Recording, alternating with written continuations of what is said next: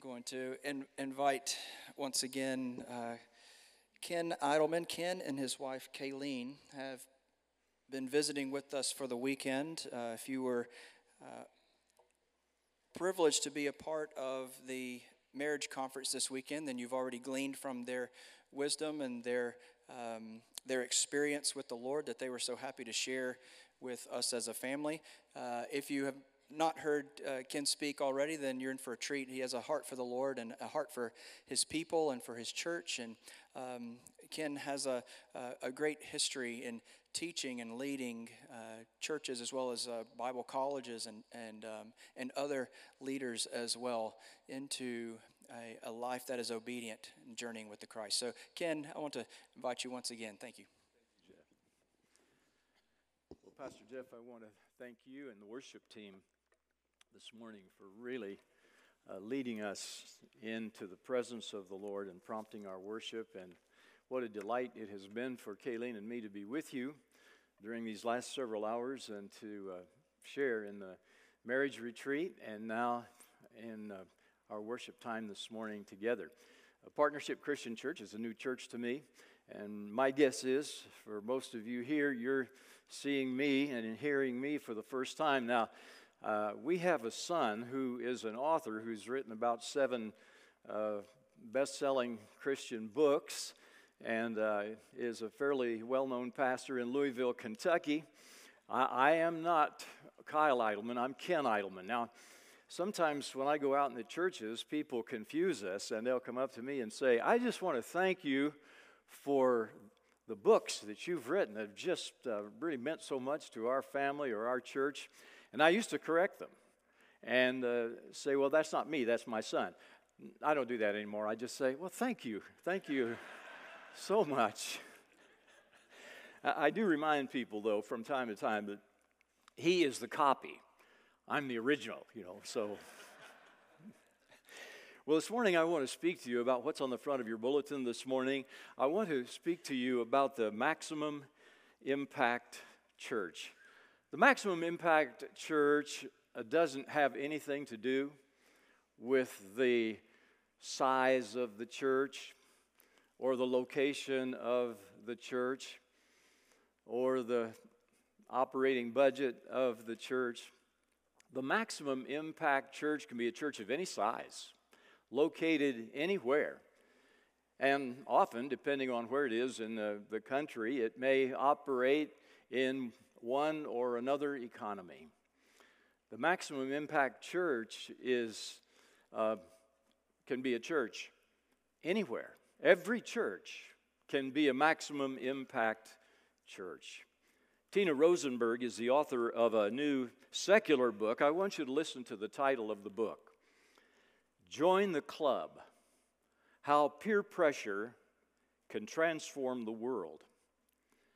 Now, the question she addresses in her book is, how do you get people to change for the better? How do you motivate people to live healthier lives, to eat right, to exercise, to not drink excessively, to break free of an addiction? In short, how do you get people to grow in a positive direction? And what she concluded is that people don't change simply by having the desire to change or by merely getting more information.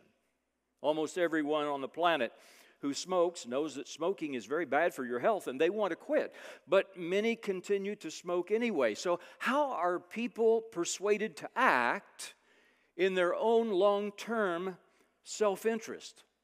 Not to seek that divorce without cause, to break free of a pornography addiction, to stop spending more money than you make, or to control your temper, or to stop cheating.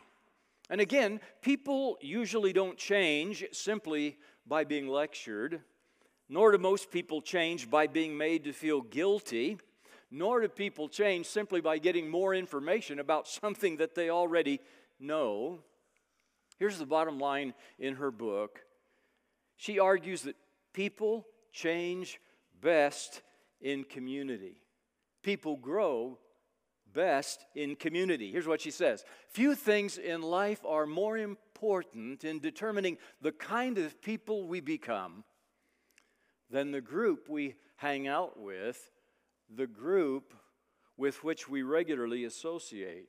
The behaviors of that group determine what is appropriate or what is desirable in our personal value system. Now, we all know about peer pressure, don't we? If you've ever been a teenager, the groups we choose to identify with spontaneously shape the way we think and the way we act. In fact, one book on parenting suggests that second only to our gift of DNA to our children, contributing our genes to our children, the most important thing a parent can do in successfully raising a child is helping that child connect with the right peer group. The author asserts that all the other things you do as a parent, teaching and disciplining and providing and nurturing, they all rank up there, but they can be derailed if your son or daughter regularly associates with the wrong friends. In short, your peer group will bring the best out of you or will suppress the best in you. And student pastors know the impact of a group on an individual teenager's attitudes and behaviors. And listen, what works for teens works for adults. Whether we're talking about losing weight or achieving an education or excelling in job performance, social support and peer pressure have been discovered to be the quickest and best way that people change. Weight Watchers knows this. Alcoholics Anonymous knows this.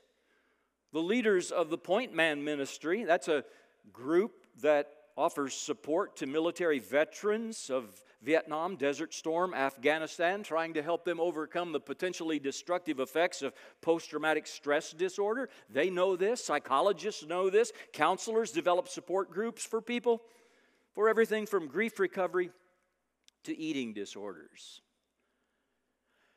And I submit to you this morning that the church and her Holy Spirit-infused agencies and ministries is the most dynamic and effective support group in the world.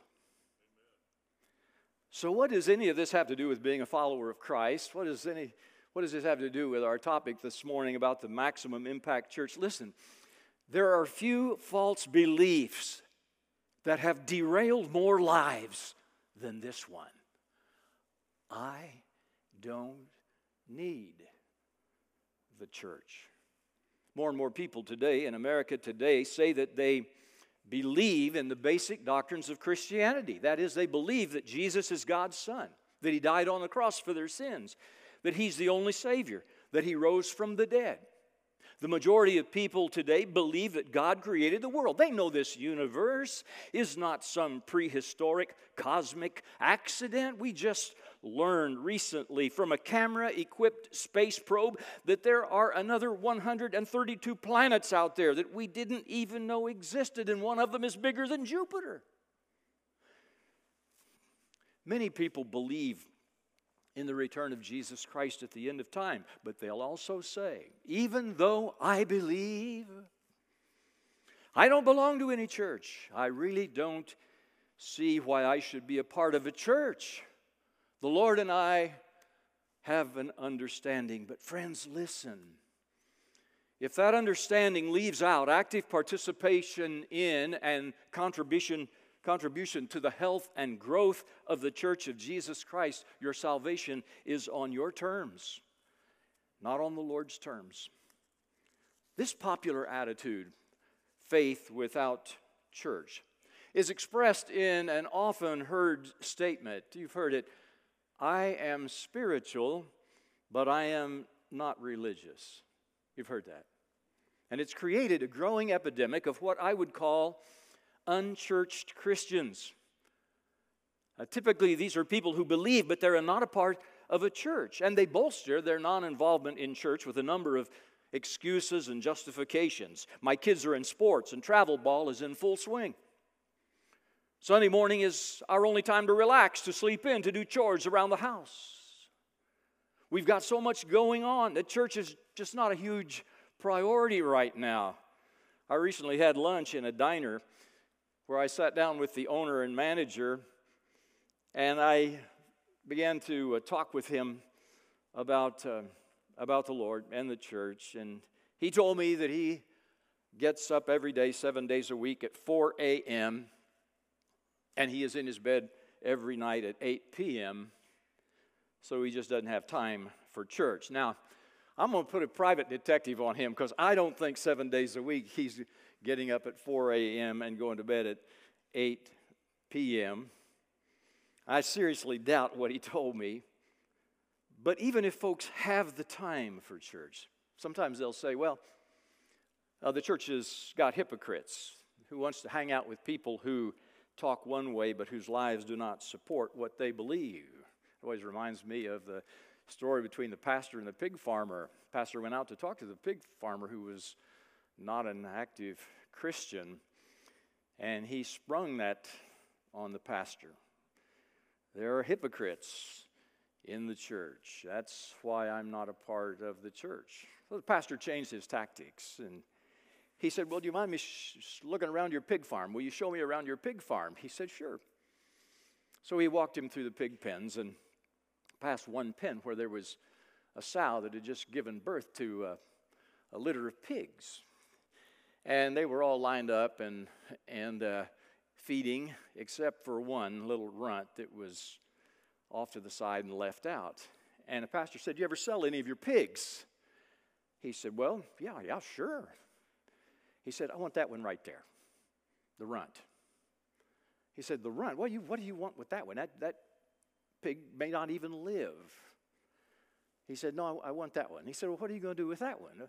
The pastor said, well, I'm going to load him up in my car, and I'm going to go around town. I'm going to show this pig to all the people in the town and tell them this is the kind of pigs that you have on your farm.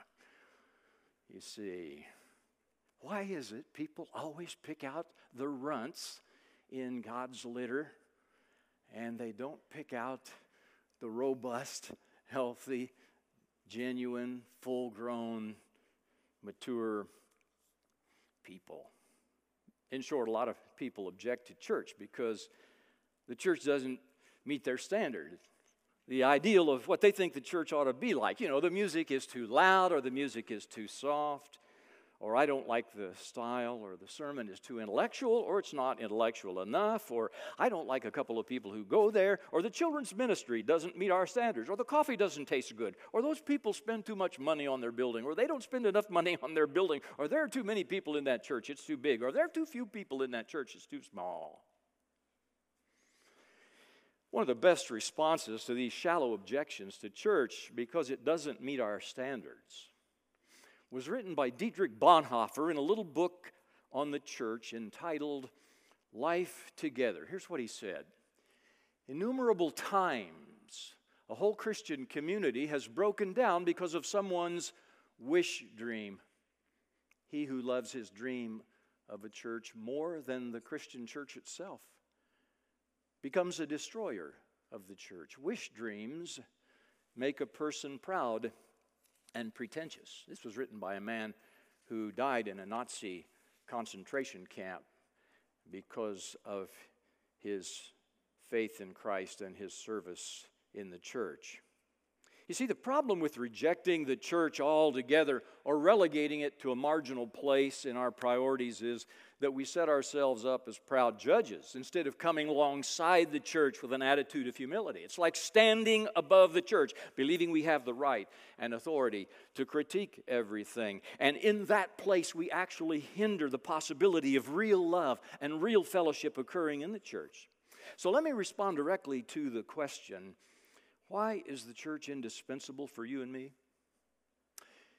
Even if you get all the Christian content you need from websites and podcasts and books and TV and radio, even if you think faithfully attending worship and getting involved in the deeper life of the church just makes your life more hectic and crazy, I want to go to the account in the Bible that tells about the day the church was born. And I want you to see this morning God's idea.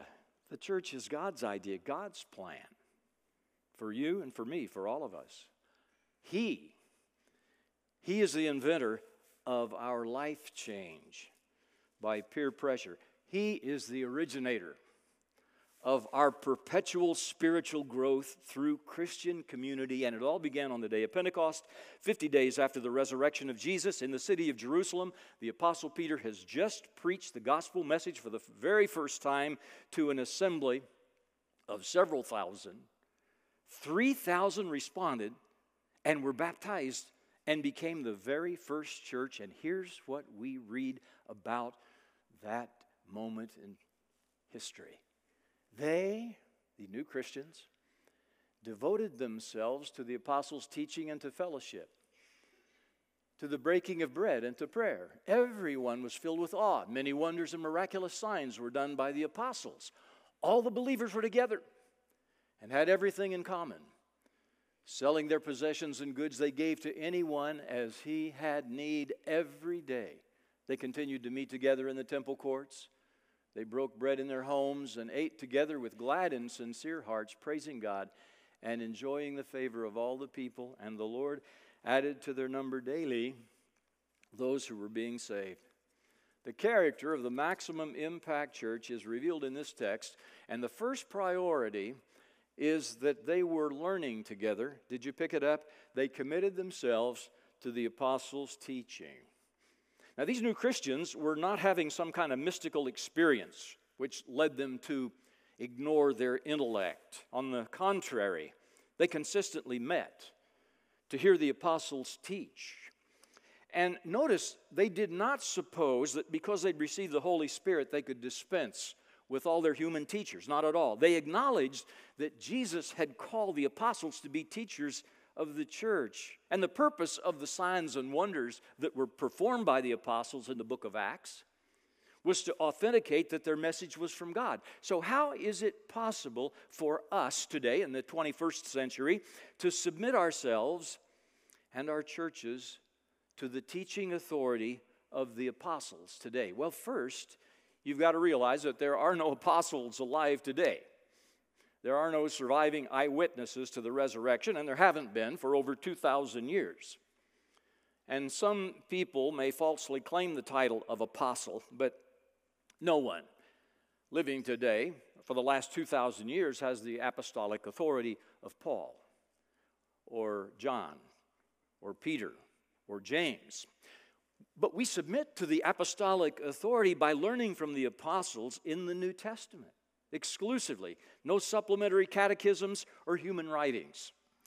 So we affirm, first of all, that a living church is a learning church. A church that is submissive to the teaching authority of the apostles of Jesus who were eyewitnesses to the resurrection. And today, in our churches across the world, its pastors expound Scripture from the pulpit. Its teachers impress biblical truths in Bible classes, in small groups, in vacation Bible school, in camps and conferences. Christian parents teach the Bible to their children at home. And its members read and reflect on the Scriptures in order to grow in the Christian faith as we all learn together. The Bible is the word of life. It is the word of truth. It's the word of life in this 21st century as the darkness of death seems to be encroaching through pandemic, through the threat of war. The Bible is the word of life, and it is the word of truth in a world that's filled with half-truths and propaganda and fake news. The Bible is milk, Scripture says, bread, meat, honey. You could live a long time on that diet. Milk and bread and meat and honey. That's the Word of God. And I submit to you that the finest education that you will have in your life is an education in the Bible, the Word of God. So we're learning together. as the church. We're also caring and serving together. Did you notice it said they committed themselves to the fellowship? The Greek word here is koinonia, specifically referring to the expression of our fellowship that prompts us to be both compassionate and generous. And mark this down, the most compassionate people on this planet and the most generous people on this planet are the people who wear the name of Jesus Christ. All the believers were together and had everything in common, koinonia, selling their possessions and goods they gave to anyone as he had need. Now here's the thing. The Holy Spirit unites God's people in affection for each other. You know what I'm talking about. And He gives His people a tender heart for the needy. And this generosity has always characterized the people of God. One thoughtful person observed, when there is a crisis, anywhere there is a crisis, Christians are the first to arrive and they are the last to leave. Have you noticed that? Samaritan's purse is often the first on the scene, and they are the last to leave. Our God is a generous God, and His church should be generous too. He's a big-hearted and open-handed God, and we, His children, should be big-hearted and open-handed too. I have to tell you, I've been blown away recently. Our church in Louisville, Kentucky. It's a large church, probably 35 to 38,000 on 14 campuses and literally worldwide as a result of the pandemic, which caused the church to go online. And now there are congregations in England and India and just various places around the country. This year we had a year-end offering. Previously, with a year-end offering, it's been $3.5 million. A big church. This year, the offering was over $10 million. And it's all for others. The church is debt-free. And I have to tell you, the church I served in Southwest Indiana for 10 years, I was blown away by the heart of the people in that church, a church of about 4,000 active members. I remember in 2010, there was an earthquake in Haiti. Do you remember this? Our church people stepped up, gave $170,000 to earthquake victims in Haiti. And then 20,000 items were trucked to storm-ravaged Alabama the next year in 2011. A 28-foot truck packed with supplies for tornado victims in Joplin, Missouri in 2011. Over $60,000 was given to that community of 45,000 to fund their relief efforts. A large deployment of our people went to that community with $40,000 worth of materials and 120 laborers to assist with the cleanup and to roof the houses of 15 families who were underinsured or uninsured and were close to the tornado strike zone. Our men constructed bunk beds and transported them and assembled them on site for American Indian evangelism in South Dakota. Our missions and benevolent giving quadrupled in 10 years from $300,000 a year to $1.2 million a year. And where does it stop? It won't stop as long as we maintain ourselves as a caring, servant-spirited church. So far, I've said if you're not in the church, you're not learning all that you should. And if you're not in the church, you're not caring as much as you could. The third priority of the Maximum Impact Church is worshiping together. Here it is. They committed themselves to the breaking of bread and to prayer. And this is surely a reference to the Lord's Supper, the communion we'll share in this morning together. Probably included a fellowship meal back then. I'm impressed by the early church's worship as they met together, Acts chapter 20, verse 7, on the first day of the week. I'm impressed because their worship was, first of all, both formal and informal. According to Acts 2:46, they continued to meet together in the temple courts. That's the formal worship. And then they broke bread in their homes. That's more informal, isn't it? Older adults often prefer more traditional and more structured worship. Younger people often prefer more spontaneous and casual worship. Well, the early church had both. They had both. And I want to recommend this practice of intergenerational worship. It's a beautiful thing. And you make it a reality by entering into the spirit of preferring one another in love, not insisting on my size fits all as a worship style. Well, second, the early church had worship that was both joyful and reverent. The Greek word at the end of verse 46 says they worshiped with glad and sincere hearts, and the word for glad is the word for exuberant joy. And we know from Galatians chapter 5:22 that the fruit of the Spirit is joy, uninhibited joy. So our worship should be offered regularly with great joy. But if joy should characterize our worship when we meet together, so should sincere reverence. Luke writes, everyone was filled with awe, Acts 2:43. The sovereign and holy God had visited this planet in His Son, so they bowed before Him in wonder and humility. So I love it when we gather for worship and we stand and smile and sing and clap together, and I love it that sometimes we wipe tears and bow and we stand in solemn reverence and we pray together. Well, the final priority of a maximum impact church is witnessing together. It's there in the text. And the Lord added to their number daily those who were being saved. I suppose 1 million sermons have been preached on Acts 2:42. It gives us a comprehensive account of the church. But on its own, verse 42 presents an unbalanced picture because it may give us the impression that the early church was only interested in studying at the feet of the apostles and caring for its own members and worshiping God. Not so. Verse 47 makes it clear.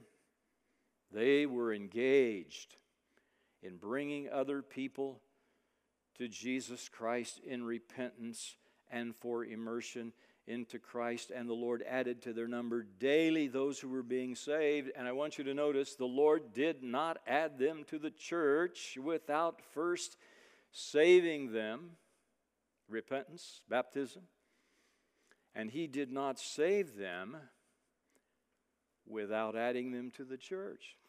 Salvation and church membership go together, and they still do. And how often did the Lord add to their number those who were being saved? Daily, or day by day. So evangelism is not an occasional activity. It's the intentional, consistent heartbeat of the maximum impact church. And I remember so well, on a Tuesday night in February, when I was 10 years old, how long has that been? 64 years ago. I was sitting in the living room floor as a 10-year-old boy, cross-legged, playing with toys in the middle of the floor. There was a knock on our door, and in came the pastor and an elder from the St. Joseph Church of Christ in our little town of St. Joseph, Illinois, and they sat down at the dining room table with my 38-year-old father and my 35-year-old mother. At that time, my parents had never made a profession of faith in Christ.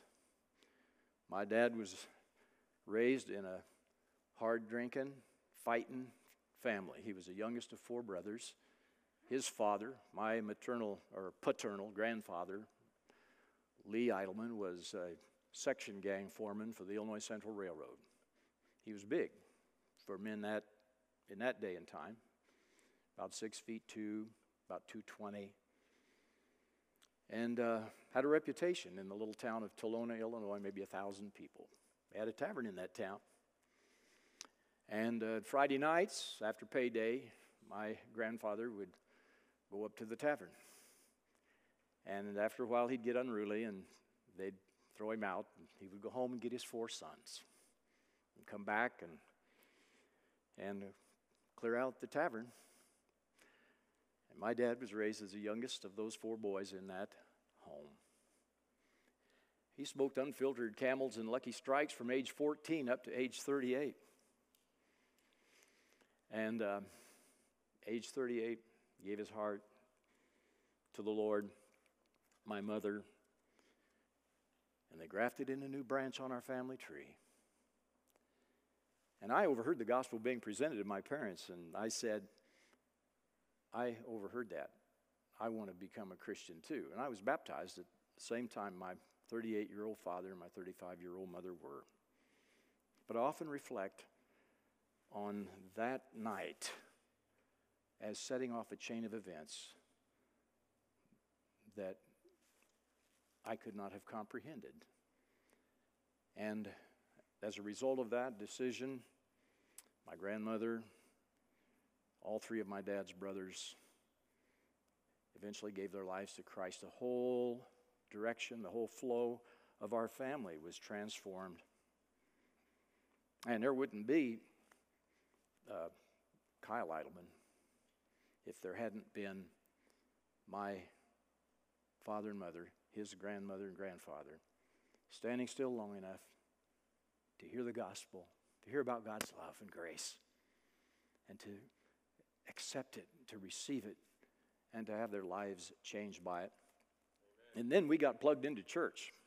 And I say plugged in, I mean I had a drug problem. I got drugged Sunday morning, Sunday night, Wednesday night. And by being all in church, it just made all the difference in the accelerated growth of my father and mother, of me, and my family. And looking back over these 4 marks of the maximum impact church from Scripture, it's clear that they all have to do with the believer's relationships. Did you catch it? Together, they were related to the apostles' teaching. They were a learning church. Together, they were related to each other as a caring and sharing church. Together, they were related to God as a worshiping church. Together, they were related to the non-Christian world as a witnessing church. And being in the community of the church will dramatically influence and impact your life and your destiny, and potentially the destinies of a lot of other people that you may not even live long enough to meet. You cannot become who the Lord wants you to become without being rooted and grounded in the fellowship of His church. Timothy Dwight is one of my heroes of days gone by. He was the president of Yale University. Back in the day when the Ivy League schools took the Bible seriously and the Lordship of Christ seriously, and that's not true today. But it used to be true. And Timothy Dwight was the president of Yale University, and he wrote the lyrics to a song about the church. And some of you may recognize this old hymn. Excuse the archaic language, but I think it'll bless you. I can't sing it without crying, so I'm not going to sing it. I'm going to read it. I love thy kingdom, Lord, the place of thine abode, the church, our blessed Redeemer saved with His own precious blood. I love thy church, O God, her walls before thee stand, dear as the apple of thine eye, engraven on thy hand. For her my tears shall fall. For her my prayers ascend. To her, to the church, my cares and toils be given, till toils and cares shall end. Beyond my highest joy, I prize her heavenly ways, her sweet communion, solemn vows, her hymns of love and praise. Sure as thy truth shall last, to Zion shall be given the brightest glories earth can yield, and brighter bliss of heaven. Father God, Lord, would you forgive us for the times that we take the church for granted, when we give the church verbally the back of our own hands, when we make the mistakes of being criticizers and complainers instead of contributors. Lord, I pray that one thing will happen here this morning in this assembly, as you visit us with your presence, as you have visited us with your presence this morning in our worship. I pray that one thing will happen in each of our heads and hearts, and that is we will deepen our commitment to the church so we can identify with the words of this hymn. For her, for the church, my tears shall fall, my prayers ascend, my cares and toils be given, till toils and cares shall end, because, Lord, we know that you are coming for your people, your children, your family, your church. And we want to be all in. In Jesus' name, amen.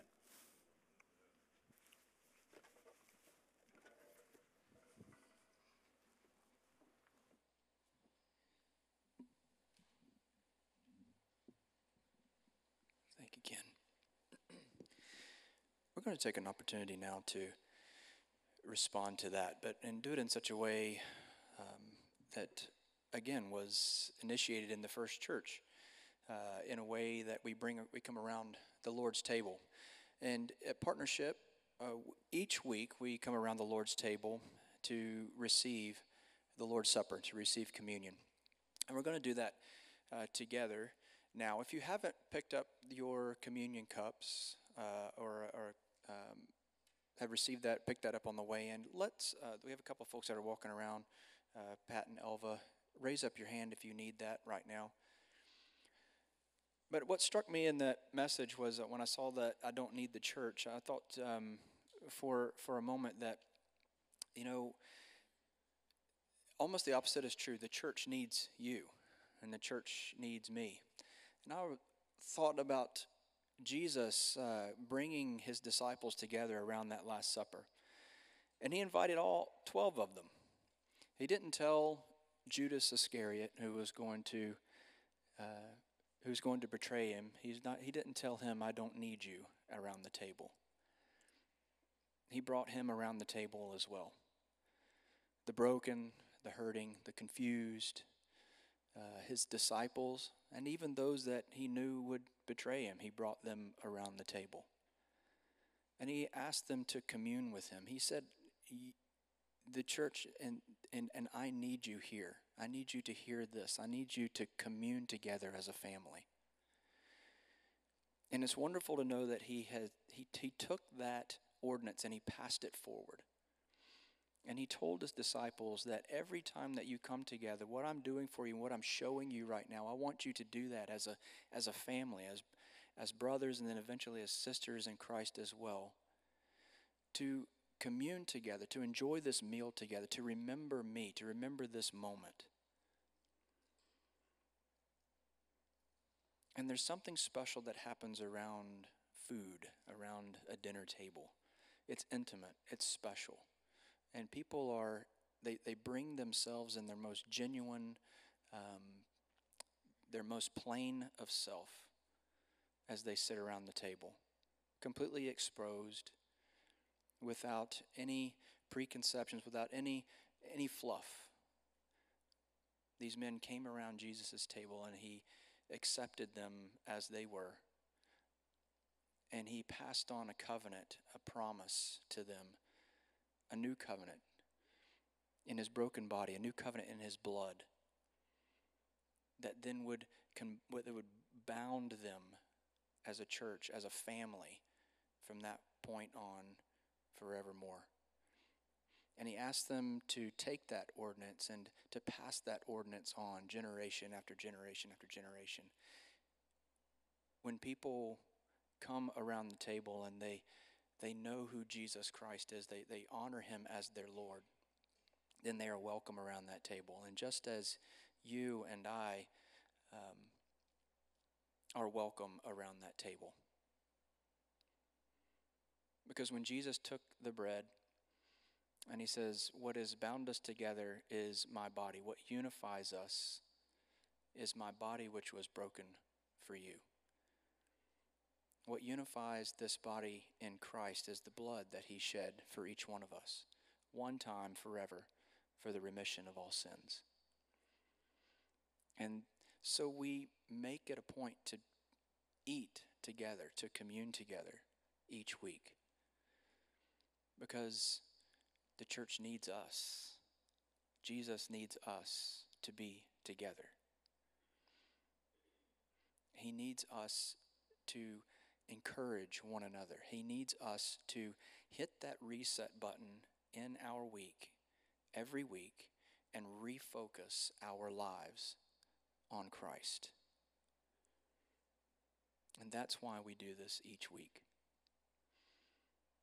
So together we're going to sing a song, but I want this to be a private, personal time as well.